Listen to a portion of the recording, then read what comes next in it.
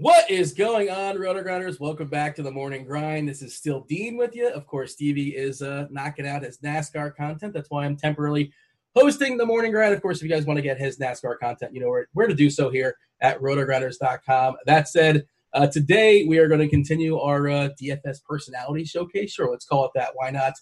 With that, let's bring in Will Priester. You guys know him better as ChiefJustICE06. What's going on, Chief? Nothing much, man. Happy to be on. You know, the morning grind is how I got started. Well, actually, I got started on the weekend grind and then the morning grind.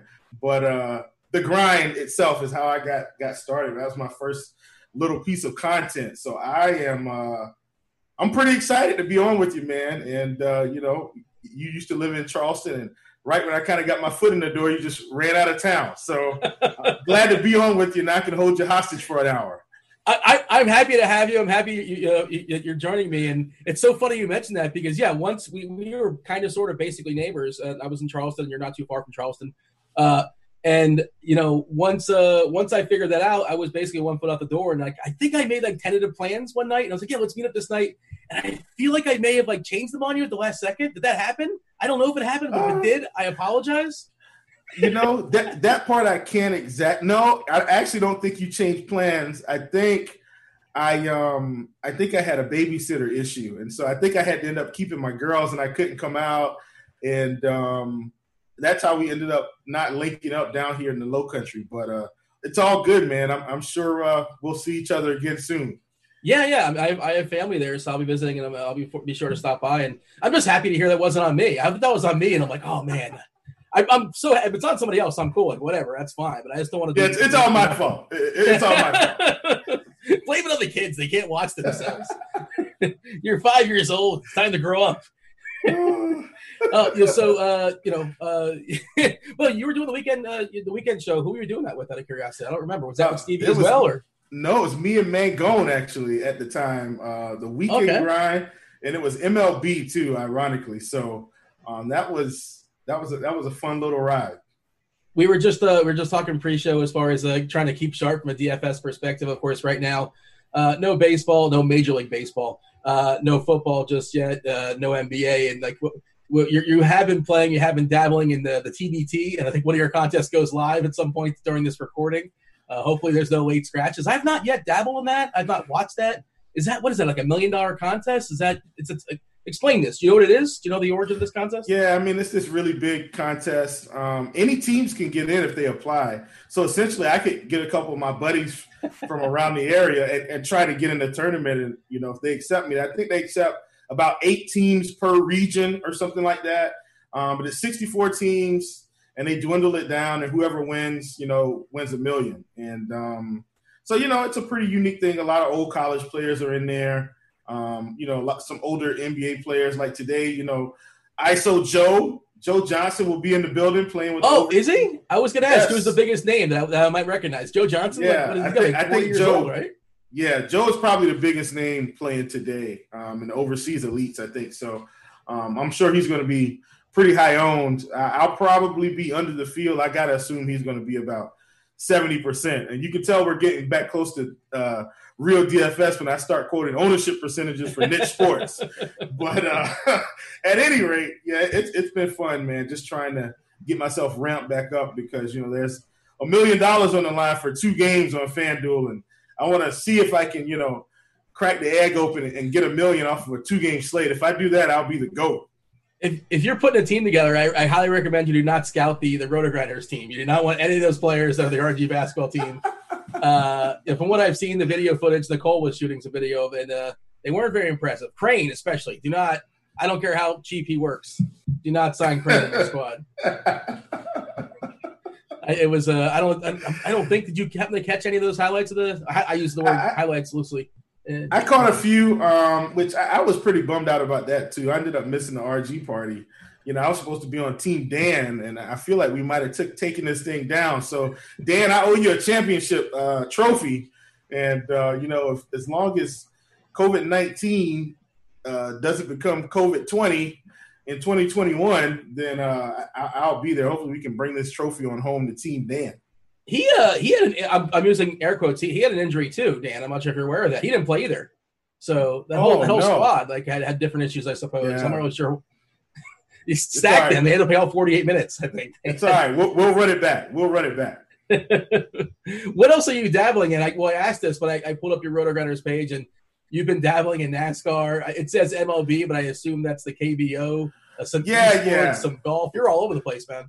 Yeah, I just throw a little something in there here and there just to kind of keep myself going.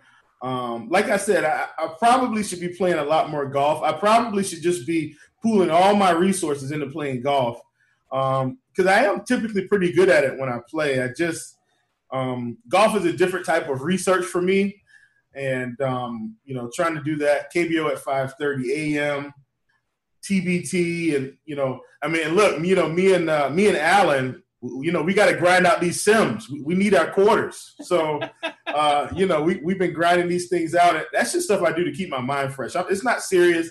I just go in there, throw a team together, and then, whatever happens, happens. Yeah, man, just kind of been dibbling and dabbling. I played a little bit of esports, played a little bit of Counter-Strike Global Offensive, played a little bit of League of Legends, just picking and popping a few little things just to kind of keep myself going.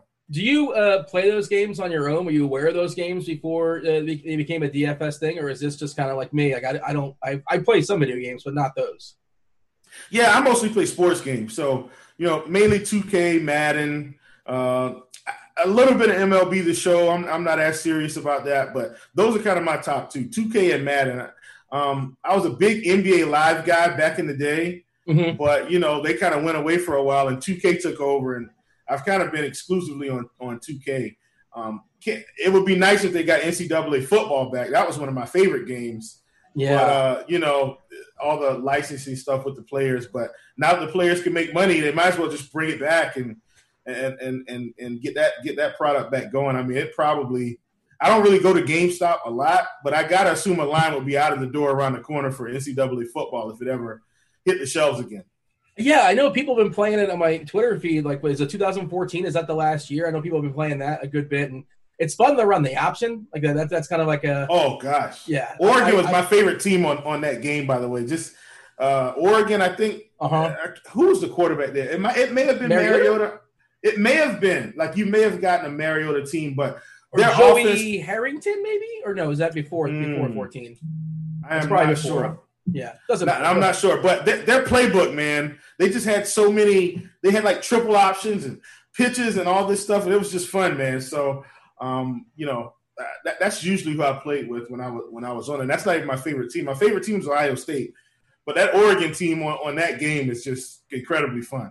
I'm going to date myself, but I remember I'm old enough to have played the NCAA contest, the NCAA game with Dante Culpepper as my quarterback. Oh, yeah. We're going way back. We're going way back now. I had Rep UCF, but that was a lot of fun. How's Ohio State your team? I know you're currently in South Carolina. Charlotte is your pro team. Are you originally from Ohio, or what is the college team around that area? I'm trying to think that would be kind of pop. I guess the Gamecocks aren't too far away. Oh, yeah. I mean, the Gamecocks. So a little bit of a backstory. My whole family pretty much graduated from USC. And, they wanted me to go to USC, but I ended up with a full ride to a smaller school. So, it was either, pay for half of my tuition, because I did have a scholarship to go to USC, but it wasn't full. Yeah. It was either, you either pay for half of the tuition or you let me go for free. So, obviously, I ended up going for free. That was a no-brainer. But in terms of how I became an Ohio State fan, I was a huge Eddie George fan. And so that's kind of during his years when he was there, that's how I became an Ohio State fan. And I've just been a fan ever since. So, I think Eddie George, I guess that would have been early 90s, kind of when I was watching college football. I was like, I like that guy. And I've been an Ohio State fan ever since. Yeah. But you say USC, it's throwing me off because my brain says like University of Southern California. And I'm sure everybody in South Carolina says University of South Carolina is USC. Is that what's going on here? Yeah, that's what they call it, USC, okay. University of South Carolina. Yeah. That's how it is over here in the real Columbia, as they call it. Because, now that Missouri's in the conference, it's, Columbia, Missouri, and Columbia, South Carolina. So the real Columbia, as they refer to it, is what I'm referring to. I'm not aware of this. Carolina would be the real USC. Yeah. Yeah. Is there a rivalry between two Columbias that I'm not aware of? Oh, absolutely. As soon as Missouri came into the conference, that's what it was. Who's the real Columbia? Yeah, so Missouri plays in Columbia, Missouri. Is that what you're saying? I don't know this. Yeah, and they're in the SEC now. That's the kicker. Okay. So Missouri and Texas A&M came into the SEC in the same year, and that's kind of how that whole thing got started. Do you ever get out to college games at all? Or are you too far away? Or are we too old? No. Listen, man. Which we probably won't do it this year, but me, my dad, my uncle, and my brother-in-law, we typically go to Charlotte every year for the Chick-fil-A Classic kickoff. And so the Gamecocks are usually playing someone, either, North Carolina State, some team across the border. And that's kind of our annual guy hangout trip. We go up there and watch the game, usually have pretty good seats. I've been fortunate enough to be able to pay for them every year, which I'm sure they appreciate. That's my way of saying thanks, Dad, for being a good dad and stuff like that. And but yeah, it's usually pretty fun. We go up there, have a good time, and then we tailgating. No, we don't really tailgate, man. We get food at the game. Like I said, we try to keep it lax. I don't want to do too much. I've already got to drive. Now, when I lived up there, it was a lot easier. I just kind of go and they come meet me at the house, either stay overnight or something. But now that I'm about 3 hours away, roughly, I'll usually meet them somewhere and we'll drive to Columbia, pick my uncle up, and then we'll head on up to Charlotte. What kind of athlete were you in high school? I presume you played some sports. Yeah, I only played basketball. I ran cross country. Cross country was more of a prerequisite sport. So if we were playing basketball and we didn't play football, then cross country was what we had to do. And that was kind of a form of condition. In the end, cross country was really fun. The only thing I didn't like about it was my cross country coach he had this old Mazda Protege at the time, which, now I guess I'm dating myself. They don't even make that anymore. They had this little Mazda Protege. And on Wednesdays, we had our 5-mile run. And it was 2.5 miles out, 2.5 miles back to the school. And it was just really, hilly, I guess, path that we were on. And what he would do is he'd get his Mazda Protege, and then he'd drive next to us to see how fast we were running, and just torture us. He said, "All right, Priester, yep, that's a good speed there." And then he'd go to the next person. "All right, yep, that's a good speed." And then he'd be at the end of the course at the 2.5 mile mark with the 8-ounce bottle of water. He'd hand it to us. We drink it. And he'd say, "All right, let's head back." And so that was kind of painful. But when basketball season came around, we were ready to go. I mean, we were in supreme shape in terms of, conditioning. So, I had a good time. So basically, if you were on the basketball team, you had to basically do both sports as far as cross country and basketball. That was encouraged. That makes sense. Unless you played football. Then you don't have to do cross country? Right, because they overlapped. Oh, okay. I got you. Yeah, what was your specialty in cross country? What was the event? Well, I mean, it was pretty much all distance. Because, see, here's the cool thing about cross country. Cross country isn't like track where you want to come in first.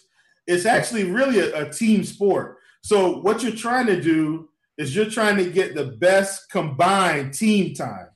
So if you come in first place, and let's say you ran 5 miles in, I don't know, let's say 20 minutes. And that's just hypothetically. Well, if the next person on your team finishes at the 25-minute mark, and then the next person finishes at like the 30-minute mark, and the next person finishes at the 35-minute mark, well, then your team average is going to be pretty terrible. So the idea is that you want to have, maybe a guy finish at 20, maybe a guy finish at 20 and 15 seconds, a guy finish at 20 minutes and 30. And so you want to get that really good, strong team time to try to take it down. And that's kind of how you do it. So it's a really good team sport. Yeah, exactly. So it's a good sport, man. I actually enjoyed it a lot in the end. When was the last time you ran 1 to 5 miles? In high school. Sometime in high school. Now I will say this. A couple years ago, prior to my youngest child, I was kind of biking about 10 miles a day, and that was in the gym. It wasn't outside, but in the gym. And I was doing 10 in about 30 minutes. But I mean, and the bike is a lot easier than running, a little bit easier on your knees. So, but like I said, that was, she's 3 now. And I did ride a mile yesterday because I'm starting to do some basketball training with some younger kids. Now that COVID's kind of taking away camps and stuff, everybody's reaching out to their coaches saying, hey, what can we do? So I've been training 2 guys twice a week. And so, that kind of gets me out, gets me a little bit more active. But yeah, man, that's kind of my life. I coach JV girls basketball. If you listen to any of the pods, a lot of the people know that. But I coach at Somerville High School, and it's a good little team. Oh well, yeah, that's not too far at all from where I was at. How did you get involved in that? Well, I started coaching. I guess maybe 8-9 years ago, and I've been here 5 years, and I've pretty much coached all. I've coached all 5 years that I've been here, and I started in middle school boys actually. That's where I started coaching, and then we were doing pretty well. I got a call from the high school, and they asked if I wanted to move up, and I said yeah. And then after I told them yeah, they said, well, it's girls. Have you ever coached girls? And I said no. I said, but basketball is basketball, and it's a little different because guys think they know everything, and they want to try all the new moves. They want to be Steph Curry. They want to shoot the James Harden step back. They want to do all those things, and they have terrible footwork. And so you're like, hey, man, I know you can shoot that step back, but do you know how to pivot? And, so that's kind of the difference with boys. With girls, they're typically going to listen more to what you say and try to execute. And, from time to time, not all girls, but sometimes they listen a little bit too much to what you say. And I'm like, hey, let's balance listening to what I say and thinking for yourself. Like, you're still a ball player. Like, just go out and be instinctive, and just kind of let the game flow. This is just a skeleton for you to work within, But yeah, so that's kind of what I consider, a difference between girls and boys. But I like coaching them both equally. Both bring their own challenges. So diplomatic. You can't choose. I'm not going to give you a Sophie's choice or whatever. I was going to ask. No, I mean, I like them both. Yeah. And also, girls and boys are getting different ages too. Obviously, you're middle school versus high school, and different developmental times as well too. What are you like a D'Antoni type? Are you just chucking the threes? Are you you're grinding out some defense? Do I want to roster these girls in DFS or what? Let's see. If I had honestly, I probably coach a little bit more like Pop, to be honest. And no, seriously. And I'm not saying that to boost myself. And I'm not saying I'm Pop by any means. I'm just saying, I know what you're saying. Yeah. I'm saying the way I approach coaching. Like, I don't care how good you are, everybody's getting coached the same. I've got a kid that's actually he plays at a private school down here.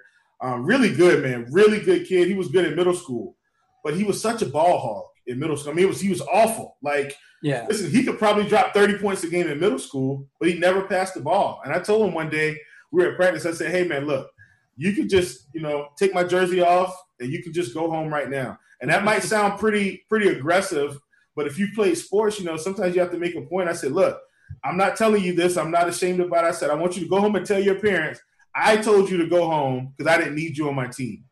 Wow. And his dad came back and said, Coach, I want to thank you for what you did with my son. That's what he needs. Because, if you're not going to be a good teammate, I don't care how good you are. It's a team game. And look, the crazy thing about team sports is the better players are going to excel anyway. But so you might as well just go ahead and be a good teammate, because if you're sharing with them, they're going to share with you. You'll get yours. They'll get theirs. Everybody's happy. But anyway, that's just me ranting. That's my coach rant to say I consider myself to coach a little bit like Pop, I think that's awesome what you did. That's awesome you did that. But I also think there's some sort of risk reward to it, because I'm sure you get some backlash from some parents who are not nearly as understanding as to what you're actually doing. And I'm sure that's a lot of fun to deal with as well. Guess what? I'm going to be completely honest with you. I've never got backlash from a parent. Oh, wow. That's good. I know that sounds crazy, but that's because I'm upfront. Like, I don't try to sell them the dream that every kid's going to play 30 minutes. It's not, and I think that's, especially in high school sports, if you let it get a little bit too political, and I've seen that happen too, where a coach gets a little bit too political, and now he's got a kid playing because his parents on the booster club or his parents donating money to the program. Look, everybody's on an even playing field. The people that excel and do what I'm asking them to do are going to play more minutes. And, and my goal is for everybody to play.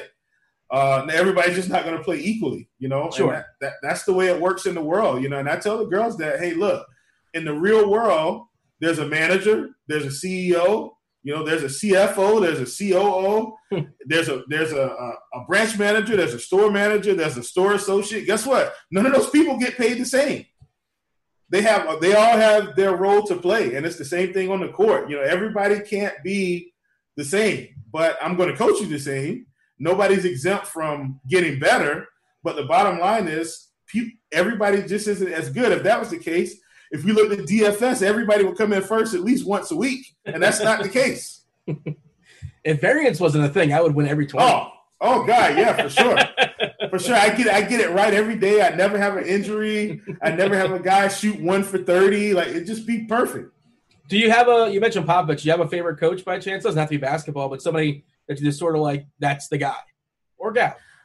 Yeah, I like Coach Dawn Staley. If we're going to talk about girls, I've got an autographed picture of her upstairs in my office. That's pretty motivational for me. Just because she's in the area and I've met her before. Not like personally just to talk to her, but, just met her at camp and stuff like that. So I've got an autographed picture of her. I do like Pop as a coach. I've watched some of his philosophy videos, just hearing him talk about basketball and talk about how he approaches the game. I like Pop. Another guy that I like that I think is actually, I'm not going to consider him under the radar, but I'm not sure if he gets maybe the type of respect that he deserves. I actually like Doc Rivers, and not because it's just I've heard him coach in the locker room. I've heard him coach, a couple of sound clips. I see what he likes to do, and I think he's a good coach. I think he's fair. I think now that he doesn't have as much responsibility in LA, I think it's kind of got him back to coaching the right way. And so Doc is a guy that I like as well. Was his voice always like that, or is that just from coaching so many years? I always wonder, because I don't know, he's Dean. a guy that's constantly hoarse. I don't know, Dean. I mean, I've got to think that after all these years, his voice has just been that same way. Yeah. He's a guy that's done a lot of coaching and a lot of talking. Yeah. And, you can certainly – unless he sounded like that like a 10. I have no idea. And there's no idea. You mentioned college. You were talking about, branches as far as a bank, too. And I feel like your brain kind of went there because I just found this out the other day. You were a financial advisor, correct? Is that correct? Is that something? Yeah. I was an advisor. How do you fall into that? Well, I mean, it's just kind of college, man. I got out of college, and my first job out of college, I was the manager of a furniture store. They had this management training program for college grads. And so when I got out, I went into that, and I kind of learned a lot about business, learned how to kind of run a store, manage payroll, run a P&L, manage inventory, manage a staff, manage marketing, manage lending, just kind of stuff like that. And that kind of got me interested on the business side. And then after that, I went to the banking world, and the rest was kind of history from there. I started as a personal banker, and then I started a personal banker, kind of worked my way up within the personal banker role. So when you work at a bank, there's personal banker 1, personal banker 2, personal banker 3, and you kind of go through all these different steps. And so I was a personal banker, and then they added this title, a business champion or a business advocate. And so, I got a chance to deal with a lot of small business owners and stuff like that. And then I got licensed. So I had my Series 7, Series 66. And after that, I went into the advisory role. And how hard is that test, out of curiosity? I've heard people talking about the Series 7. So for me, it wasn't as bad because I kind of been in the industry a little bit. I'd always kind of been in the stocks and stuff, and it's not all about stocks, but once you understand the concepts of it all, I think it's pretty easy. If you're going into it blind, though, I will tell you it's a tough test because you're basically studying probably a month and a half. It's like taking a college course in a month and then having to go take the exam to pass it. And a lot of times with those particular tests, I think the pressure comes in where when I took my first exam, if I didn't pass the exam, I wasn't going to have a job. So, there's different pressure for different people. But, when you're taking those exams, you better you better buckle in, because at the end of the road, if you don't pass and there's not going to be a job waiting for you, now you're kind of having to look for something else. So, but yes, it's a tough exam for sure. You mentioned stocks. Is there a stock story you have? Like you bought Apple like in 2000 or Cisco like in 1995 or whatever. Is there one that kind of got away for whatever reason? Like you had your eye on it and you just passed on it and you look back and say, man, if I only would have invested in X, I'd be swimming. I mean, not really, not really, because I think you have to know what type of investor you are when you're in the industry. And some people, and here's my philosophy on it, and it's kind of because I came through the ranks. But if you've got $5,000 to invest, more than likely you probably just need to put it in a mutual fund and let it work for you, because you're going to have all the shares in there anyway. So a mutual fund is going to give you exposure to a lot of those companies that you're talking about. They'll have some Apple built in. They'll have some Amazon built in. They'll have some Google built in. They'll have some Microsoft built in. They'll probably have some Exxon built in, just stuff like that. And a lot of what they have built in depends on the risk level. So, if it's what you call a large cap fund, then obviously you're going to have a lot of your larger companies in there anyway. And so you can build your portfolio that way, and just kind of see what the top companies are they have in there. They may have 10% of one, 3% of one. I'm just using that, just throwing numbers out there. Nothing They're not specific. Sexy though, right? Mutual funds aren't sexy. Well, I mean, they're safe, it depends. Generally. Well, no, is that wrong? I don't want to get into that. See, now my brain is. I added generally. I put a qualifier. Yeah. I mean, generally, if you put your money in a mutual fund, all right. So I got to go here, especially if it's an allocation fund. So, oh boy, in an allocation fund, right? There's different funds. It's like a group of 5 mutual funds. You've got this manager trying to make it all work together. So, especially if you're doing allocation, I think allocation is definitely a little safer than just say your standard mutual fund. Obviously, I'm not trying to sell anyone. So, but I think mutual funds are good for the small or mid-range investor. If you've got $1 million to invest, if you've got an advisor, they can probably diversify your portfolio for you. But if you've got 20 grand, 25 grand, I would say a mutual fund is always good, and you should see the same over time. We typically run over time. You should see about the same appreciation as the general market as a whole. So, at any rate, that's just kind of my little take on it. Yeah, people want to play small sample sizes, I'm sure, and come back at you and say it's gone down X number of percent in the last 4 days. I mean, look, that's why you get a prospectus with a mutual fund, Sure. and they'll give you, a year out, 5 years out, a year, 3 years, 5 years, 10 years, and they'll kind of show you how the fund has done, over that span. And typically, those funds are going to outperform any safe savings account or money market fund or CD that you put in a traditional bank. But let's talk DFS. I presume. Oh yes, yes. Let's do it. I only have you for so long, and I have so many more financial questions. I'm curious. That's something that kind of piques my brain and something I'm into as well. And I'm sure you can educate me. But all right, so DFS. I presume you were in some sort of season-long league with friends or college people or high school people or family, and then that's kind of sort of eventually one day you see a commercial and says, "But what is this? Is this legal? Is this real for DK or for FanDuel? Is that kind of how it happens?" Yeah, Dean, how did you know? Doesn't that sound like everybody's story? No, I'm just kidding. But yeah, so I mean, yes, definitely season long. Been playing with buddies, and I was pretty. And honestly, I still have one season long league that I still play in for bragging rights. I have to do it, especially when they know you play DFS. And they're like, "Oh, you're so good at that stuff, but you're not going to beat us this year." Well, I probably am. But you can't win. Even if you win, you're supposed to win. If you lose, it's how do you lose? You're an expert. Right. So I do have one season long that I'm still in, and that one I'll probably never let it go unless I pass away. Hopefully that's not soon. But that's how I got into it. I had a couple friends in Charlotte that I played with a lot that work for a company called ADP, a payroll processing company, and so I played with them for a good deal. And ironically, that's not the same one I'm still in. But, the year I was kind of playing with them, we had this draft. I can't remember the name of the spot where we did our draft at. But, same kind of scenario. This commercial comes on about winning and, they're selling you the dream. And I said, well, I guess I'll try it out. It was DraftKings.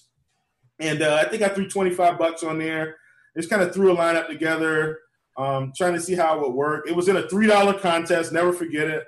And I won $5. And I said, okay. So, I won a little something. What did you deposit? Did you make a big deposit or just kind of like dip your toes in right away? Oh, no, $25. $25 bucks. Yeah. That's what I put in it. Yeah.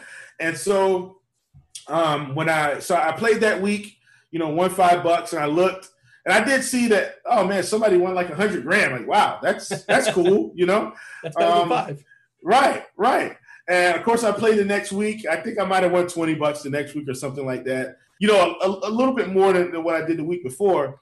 But when I looked in that contest, I think maybe E. Hafner might have taken it down 2 weeks in a row or something. I mean, at that time, E. Hafner, Condia, who else was really big at that time? Yeah, Sayo Su, yeah, all those guys were playing and just kind of crushing it. And so I said, well, this can't be ironic or a coincidence if the same guys are kind of close to the top every week. So then I started Googling, how DFS worked, how to research, how to put some things together. And of course I stumbled upon Roto Grinders, obviously. And, so I started, watching the videos and stuff like that. And, I kind of got better progressively. And then I ended up hopping off of DK and I got on Fantasy Aces at the time. And on Fantasy Aces, I just kind of started building my bankroll. And I started getting a little better. And then I started playing on, a little better. Started playing on FanDuel a little bit. Realized FanDuel was much better for the way I approach DFS than DK actually. And so, I know there are a lot of people that seemingly like FanDuel, but I like it a lot because it keeps me profitable. And so that's why I play there mostly. Most important. Yeah, exactly. So that's kind of how I got into it. And then this is the real kicker to my DFS story. A lot of people may not remember this if you're newer, but I know you remember it, Dean. Fantasy Aces was going bankrupt, and I had no clue. Keep in mind, I had a couple grand on there. I think a couple grand on Fantasy Aces, and that was kind of like my DFS bankroll, my lifeline. I'm sitting here telling my wife at the time that, hey, I'm getting really good at this. At some point, no more full-time job. This is it. At some point, I wasn't rushing it, but. Yeah. That was kind of my end game. And I had a couple grand. I was starting to do a lot better on FanDuel. And so I put in a withdrawal request at Fantasy Aces. I said, I'm taking all my money out. I'm going to put it on FanDuel. And I'm just going to focus. And it took them a lot longer than usual to give me the money. And so I was a little bit confused. But finally, I did get it. And I think about a week later, it comes out that they were bankrupt. And I said, oh, my God, had I lost, a couple $1,000s, on a site, like I would have been devastated, You might have been chased away from the whole concept, like all together. You might have been gone. Yeah, I mean, that may have – I would have had to essentially build my bankroll back up, and that might have crushed me. But so, I kind of did that. And, once I got rolling on FanDuel, I just kind of got progressively better. At the time, I watched a whole lot of Roto Academy. Like you guys, you don't even know how much I watched Roto Academy, just watching videos, reading articles, trying to get better. JM was there, Cheese was there. Noto Cards, I think. Yeah, Noto, all those guys. I mean, I read all the material I could. And so, if I can encourage new players, like, give yourself time to progressively get better. Like if you win 100,000 the first night, trust me, it's beginner's luck. You're not going to repeat it anytime soon. And, so you need to have a good, solid process. Yeah, for sure. I got you. But, I got progressively better, and that's kind of how I got into the industry. And once I kind of went full-time, I gave myself some milestones to hit, some goals. And I was able to reach all those goals except 2 at the moment. And, if you've been playing any length of time, you probably know what those 2 are. But I've reached every DFS goal so far except 2, and I'm definitely going to hit those 2 at some point. Do you want to win a live final? Do you want to win $1 million? Is that what they are? Exactly. There you go. I've made it to a couple live finals. Didn't win them, obviously, And obviously, I want to take down a milli at some point. And those are kind of my two goals that I have left standing. If I can knock those out, I'll feel really good about my DFS career. Not that I don't already, but those are just some goals that I want to accomplish. It's interesting because when I talk to people, like a lot of times I'll ask them, like, what is your goal? Like, what are you trying to do? And some people don't have an answer. And other people like just want to have fun. They just want to kind of screw around and I want to turn $20 into $1 million. I want to have that dream. I want to be able to go to bed at night and think that this is plausible. And others just want to like build a nice positive ROI. And like, I don't play the tournament that's $2 million total prize pool and $1 million on top. Like, I'm not playing that unless I have a ticket and I'm forced to play it because my brain doesn't work that way as far as let's build a lineup that's so goofy. It's going to make sense and be a single outlier and, embrace variance, yada, yada.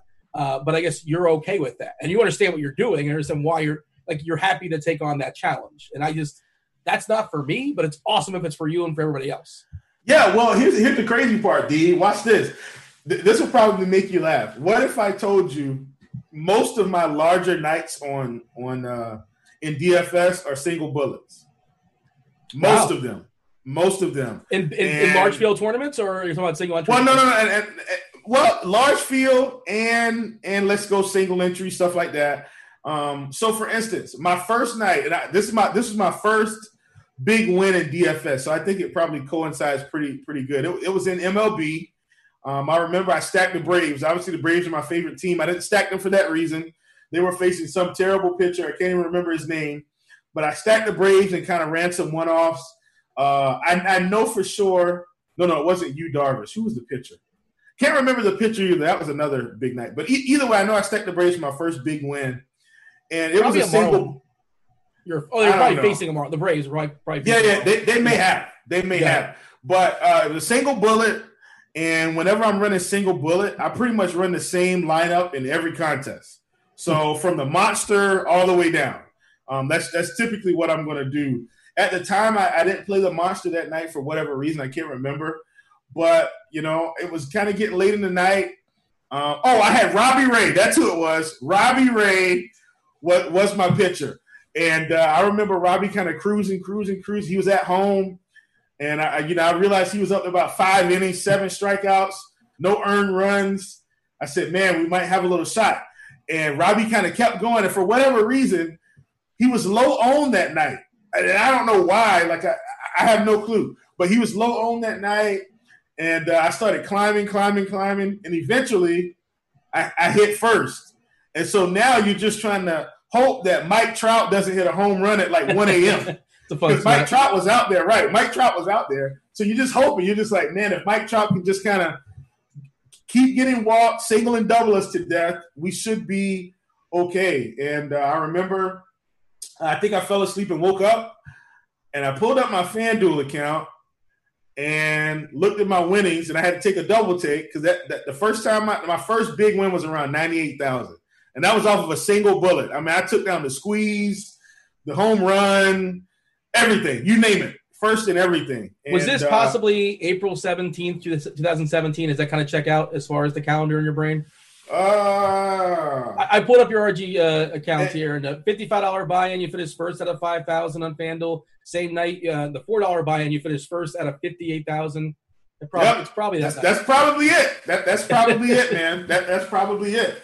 And the rest was kind of history after that, because I pretty much walked out of the door. I worked another couple months, but at that point, I had enough money to sustain myself, and I didn't have a lot of debt at the time anyway. So, I pretty much had enough to kind of keep cruising. And after that, man, I just kind of took off. I've had some other major wins, along the way, especially during NBA season, just kind of had some big wins. And I've pretty much been able to at least clear 6 figures in at least one contest every year, which makes up for, a whole year's salary. And some, obviously I make a little more than that, but just every year I know for sure I'm at least going to take 1 or 2 down that are going to give me that 6-figure payday that we're all kind of looking for. And usually it's on a single bullet most of the time. If you're looking at my history, I'm not looking at it, but most of my big nights, if you look, it's single bullet. I didn't do MME or anything. Now I take it back 2 years ago or last year, I can't remember. I took down like the what is it called in NBA, like on FanDuel, the 7-7, the shot. I think I took down the shot for 100K, and I probably ran about 40 lineups that night or something. But I hand built them all, like, because I wanted a certain. But I did that because I wanted a certain way. I stacked a whole lot of Washington, a whole lot of Charlotte. Like, I just stacked that game probably at least 20, 30 different ways, and it ended up being right. I remember, I think I ended up winning by maybe a fourth or a tenth of a point or something because Orlando ended up blowing out Milwaukee that game. So so Giannis and Middleton, all those guys didn't really play the fourth quarter. And that kind of kept me in first. And that was I think that was maybe, 2019, I guess. But, yeah, at any rate, it's a fun ride. I know I've been hogging up the conversation, Dean. So you're good. You're good. This is all about you, man. It's not about me. I'm just here to ask questions. Take me through, the live finals. Do you remember any of the sweats as far as getting there? What are your memories as far as actually being at the live finals? I assume, guessing here, you probably met some of the RG guys. Is that kind of how you got hooked up with RG, or is it a different story? Yeah. My very first live final was an MLB final. I think that's the first time I met Hoop. For sure, that's how me and Dan linked up, which kind of, facilitated a path for me to be able to come to RG and, try to provide some content. And but yeah, my first live final, I'll never forget how I got there. It was a New York Yankees stack. And I actually won it on an early slate of all slates. Won it on an early slate. And for some reason, the Yankees weren't that high owned. Like, Judge wasn't high owned at the time. And, I was just kind of shocked that they weren't. But that's kind of how I got there to the MLB Live Final. And then the MLB Live Final I didn't do as well as I wanted to. I think I ended up stacking the Mets against it was the Phillies. It was the Phillies against a really bad Mets pitcher, and I can't even remember his name. He was god-awful. A lot of guys the Phillies. Oh, gosh. The Phillies just did not score runs that day. It was just terrible. Terrible. And so I didn't do well on that one. Something. Yeah, I mean, it was awful. Seriously. The worst pitcher probably on the slate, and they didn't do anything. And a lot of people weren't on the Phillies. Of course, I can't remember if the Rockies were on that slate or not. I don't think they were. But then the NBA one, I'll never forget that one because I ended up stacking the Lakers game. It was a Lakers-Philly game, and it was a late-night hammer. And I remember getting Joel Embiid at like 2 or 3%. And I had Ben Simmons, I think, around the same thing, 2 or 3%. And I think I had 1 or 2 Lakers in there. And so it would have been Julius Randle. He would have been there at the time. Yeah. And that's the night, like, Joel Embiid went off for, 70, 80. And Ben Simmons went off for about the same thing. And, so that whole game, and I think Randall probably had 50. I mean, it was crazy. So that whole game. Are you up watching it? You're on the East Coast. Are you up watching that game like 1 o'clock in the morning? No, I was not. Yeah, I was You wake up and you see you won. Yeah, you wake up, you see you won. And so that was kind of how I got to my other live final. And during that live final, I ended up playing Trey Burke at point guard for like 3,500, and I was the only person I think that had him in the live final out of 75 to 100 spots. And Trey Burke goes off for like 30. Oh. And so I'm thinking, oh yeah, this is going to be a good night. And I stacked the OKC Golden State game, and they just didn't get there. And then Phoenix and Portland went in overtime or something. I was like, well, there goes that. And so that's kind of how my second live final went. But all in all, man, crazy good experiences. Definitely want to try to get to another one. I need to at least check off the NFL live final. I haven't made it to one of those. And yeah, let's see if we can take one down. You mentioned Coors Field. I saw on your Twitter a general rule: you just never play Coors. Yes, that's my general rule of thumb, Dean. And here's what I'm saying: if it's a normal slate, right? So I'm not talking about like a 2-game midnight slate or sure. Something like that. I'm saying 4 or 5 games. More than likely, I'm going to fade Coors, and probably not even more than likely. As a general rule, I'm going to fade Coors every time. Simply because I don't feel like you get the return over time that you need. So, Coors is only going to have, in my opinion, and I guess I should get some data to back this up. This is a data-driven business. But I don't feel like if you play Coors, you're going to get 15 to 20 runs, once a week. That's not how it works. A lot of times you'll stack Coors, and it's still just a normal 3 to 5 game. They're going to have their couple games a year where they go off for 15 runs or 12 runs, but generally speaking, they're not going to outscore the average team. I mean, if you pull up the rankings right now, the Rockies aren't scoring the most runs in the league. If you pull up from last year, it's probably like, I don't know, probably not Boston last year, but I don't know who it would be last year because I'm sure Minnesota's up there somewhere scoring a bunch of runs. But you get what I'm saying? They're not. How you score them too is important. I'm pretty sure Coors is not the league-leading ballpark for homers. It's a better doubles and triples ballpark than it's a good homer park, but it's not like an amazing homer park. Yeah, absolutely. So generally speaking, I'm not going to load up on Coors at all. If Trevor Story fits in against a lefty because it works against my other stack, okay. But, you're not going to catch me playing 4 guys from Coors. And the other reason, too, is because you're playing them and the prices are inflated. So who's going to be more important to me today? Is it Max Scherzer against Miami, or is it Coors against, Jeff Samardzija? It's absolutely going to be Max Scherzer against, the Marlins. And that means Max has got a clear path to 12 strikeouts, but the likelihood of Max going 7 innings, 10 strikeouts, in my opinion, is more highly likely than, the Rockies scoring 12 runs against Jeff Samardzija. You're talking my cash game baseball language, like arms are more predictive than bats. There you go. I do want to get to some fun stuff. I only have you for so long because we're up against the clock, unfortunately. Not that this wasn't fun. I didn't mean to you're a Hornets fan. That's not fun, actually. Terrible segue, Dean. Oh, my gosh. What's it like being a Hornets fan?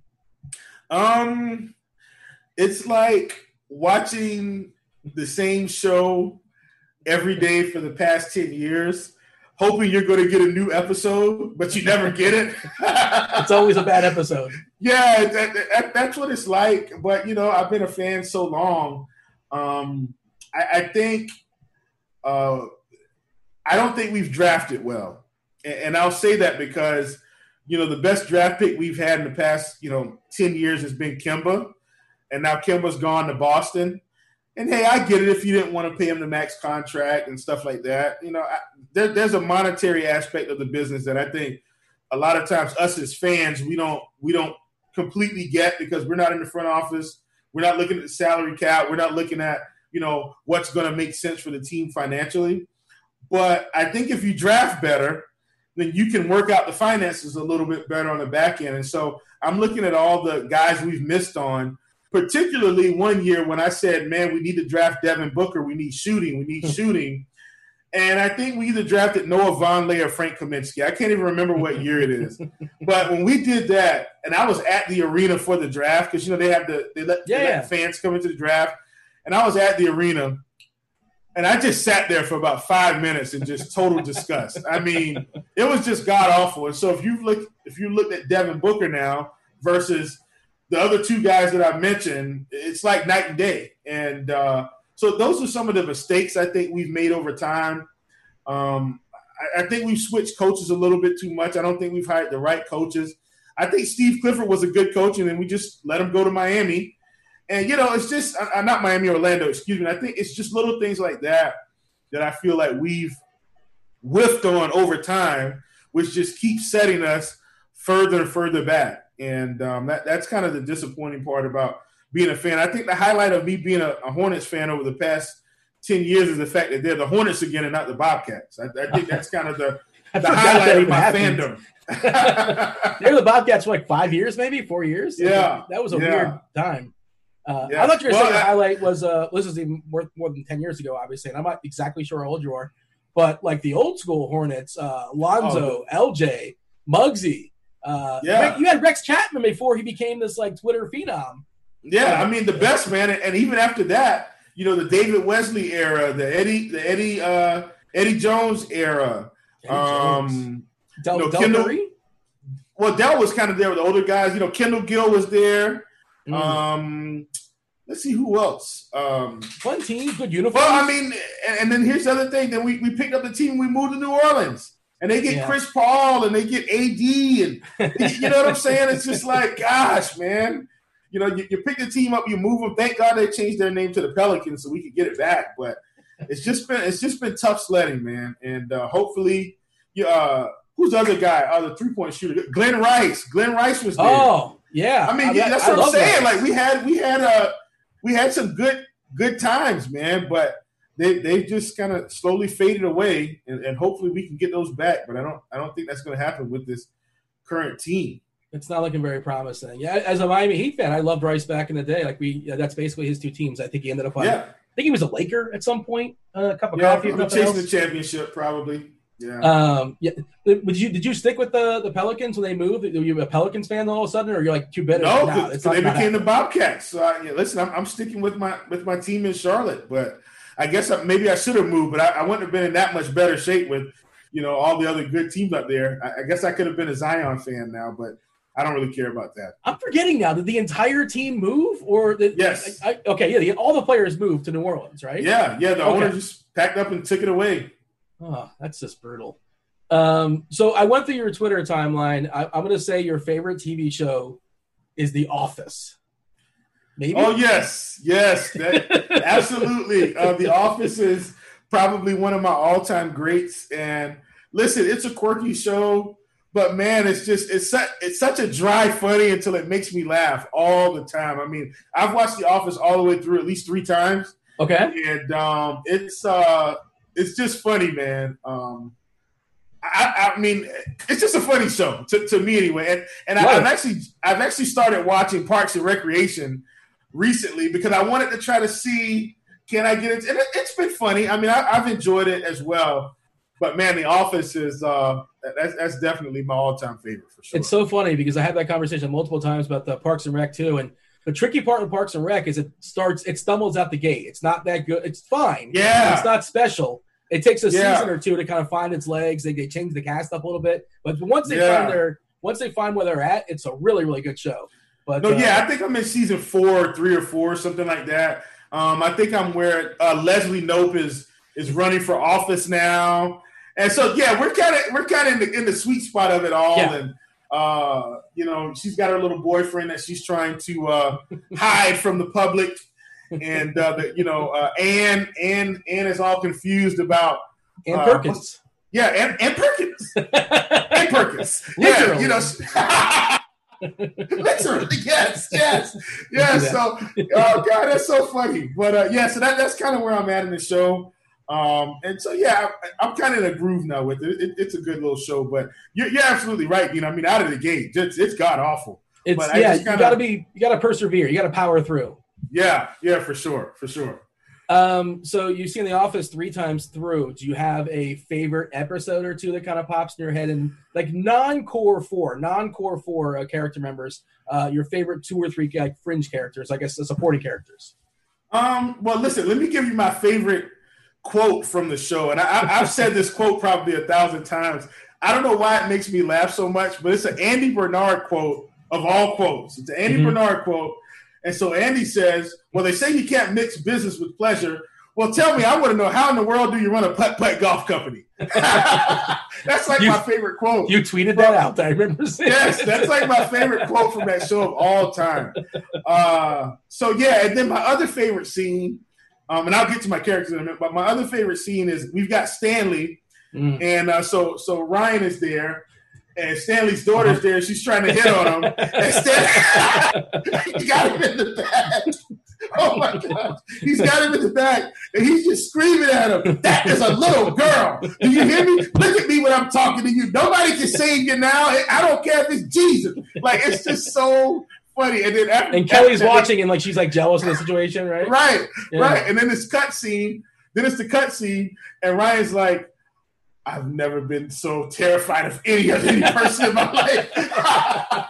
So man, that's probably like my other favorite scene. But in terms of I guess fringe characters, because I guess I kind of essentially like them all, and they all kind of play their own role. Except for like Nelly. Nobody likes Nelly. Yeah, I mean, but Nelly was a needed part of the show for a little while. I think my best fringe character is probably Not Daryl. What's the guy from the warehouse? The Chinese guy. Man, now I'm forgetting that. I don't know who that is. Am I but just because he didn't appear in a lot of episodes, but every time he said something that was funny, I do operation on guy in Yakuza. Who is it? Hide. Yes, I do operation on guy from Yakuza, and I have steady hand. I operate, and and essentially at the end of the show, you find out he actually did kill the guy on purpose, but during the show, he didn't really let that on. So yeah, I think he's kind of my favorite French character. But he comes in way later, like when they're going. I think that's probably even almost after Michael's gone. But yeah, he's a good French. I like his character a lot. Producer Devin coming through in our ears, letting us know the character name. Ironically, Producer Devin, especially when he has the beard going. Correct me if I'm wrong here, Will. He looks like Mose a little bit, right? Oh, all right. No, I'm not going to say that. I'm not going to say that, Devin. I don't mean it as an insult. I'm not agreeing with this. I cannot put my stamp of approval on this at all. I'd give him more Andy Bernard when he comes back from that island vacation that he had for 3 months. Okay, so here's another one. And Andy's not my favorite character, but for some reason his moments pop in my head. This is another favorite moment of mine when Andy comes back from the vacation like nothing's wrong. And it says, so Angela, do you have any checks for me? It's like, hey, bro, you've been gone 3 months. You want to collect your checks? What you talking? Yeah, funny show, man. Funny show. We have a couple minutes before we step aside and get out of here. We did a show the other day on sports cards. Check that out, by the way. Check out our sports card show. You appear regularly. That's good times. And you're obviously starting to collect sports cards again. I'm just there asking questions mostly. I used to collect cards back in the day, and I'm just educating myself listening to you guys. But you came in quoting wrestling. So I'm curious, who is your favorite wrestler? Maybe power rank a couple that kind of pop out for you. Man, look, I mean, I feel like I kind of grew up in the golden age of wrestling. So, I think my favorite wrestler actually is Sting. Sting would have been my absolute favorite. Next to that, in terms of personality, I mean, I just feel like Stone Cold Steve Austin and The Rock are like 1A, 1B. Like when those two personalities were on at the WWF at the time, you just could, I mean, it was just good entertainment. And then, of course, how I felt about D-Generation X. They had their group. That was a good one. Let me see who else.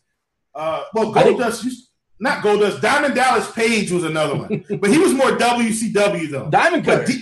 DDP. I like DDP. Guys that had a lot of personality. He got in a lawsuit with Jay-Z over that. He got in a lawsuit with the Diamond Cutter, the symbol, I believe. Are you aware of this? That I did not know. I don't remember who was suing who, but somebody was suing somebody over using the symbol or whatever, and I don't know how it went, but if only we had Google. Makes sense. The other thing we talked about pre-show, let's power rank these three before you step aside and get out of here. You made me hungry. We were talking about donuts, and now let's throw cupcakes and cookies in the conversation. Yes. Power rank donuts versus cookies versus cupcakes. Oh man! So look, I'm gonna give cookies the leg up here, and the reason why is there's so many good cookies. I don't think you can beat a good Oreo dipping it in that milk, man. You just a good old fashioned Oreo in the milk. So you classic Oreo, or you like one of these funky flavors? No, classic. Now, in terms of secondary Oreos, the cinnamon bun Oreos are really good, but they don't make those all the time. But cinnamon bun Oreos, those are good. But a good classic Oreo with a glass of milk, man, that is great. Then you got chocolate chip, you got sugar, you got snickerdoodle, you've got white chocolate macadamia nut. I mean, listen, cookies are great. So cookies, I think, are going to be number one. For me, and it's got to be specific. Let's go Krispy Kreme donuts specifically. Number two. When they're hot. Yes, when they're hot. I mean, when the glaze is just dripping on your hands as you eat them and you take a bite and then all the flakes are all on your shirt. It's just a good time. And then lastly, obviously, cupcakes. And I like cupcakes and cake and regular cake. But cookies, donuts, cupcakes. That's my power ranking. There you go. We're going to end on a high note. There you go. We're going to end strong with desserts. I'm going to leave you hungry. I apologize for that. Much more I wanted to get to, but we're up against the clock. I thoroughly enjoyed our conversation. Will, thanks for joining me. Anything else you want to say? Feel free to say to the people out there. I guess stay tuned. We'll have some coverage as far as sports soon enough, I imagine. Hopefully, fingers crossed. Yeah, man. Let's hope the bubble keeps the bubble, in Orlando, and we'll have some sports. And then baseball is supposed to start almost a week earlier, about 6 days, I think it is, before the NBA season. So everybody, let's get excited. Let's don't leave KBO. We still need them at 5:30 in the morning, just in case things don't work out. Please continue to fund your KBO contest as well, because we don't want to miss out on those small prize pools in the event that these other sports shut down. Much appreciate your time. That was Will Priester. You guys know him better as Chief Justice. I was Dean. This was The Morning Grind. We're out of here. Holler!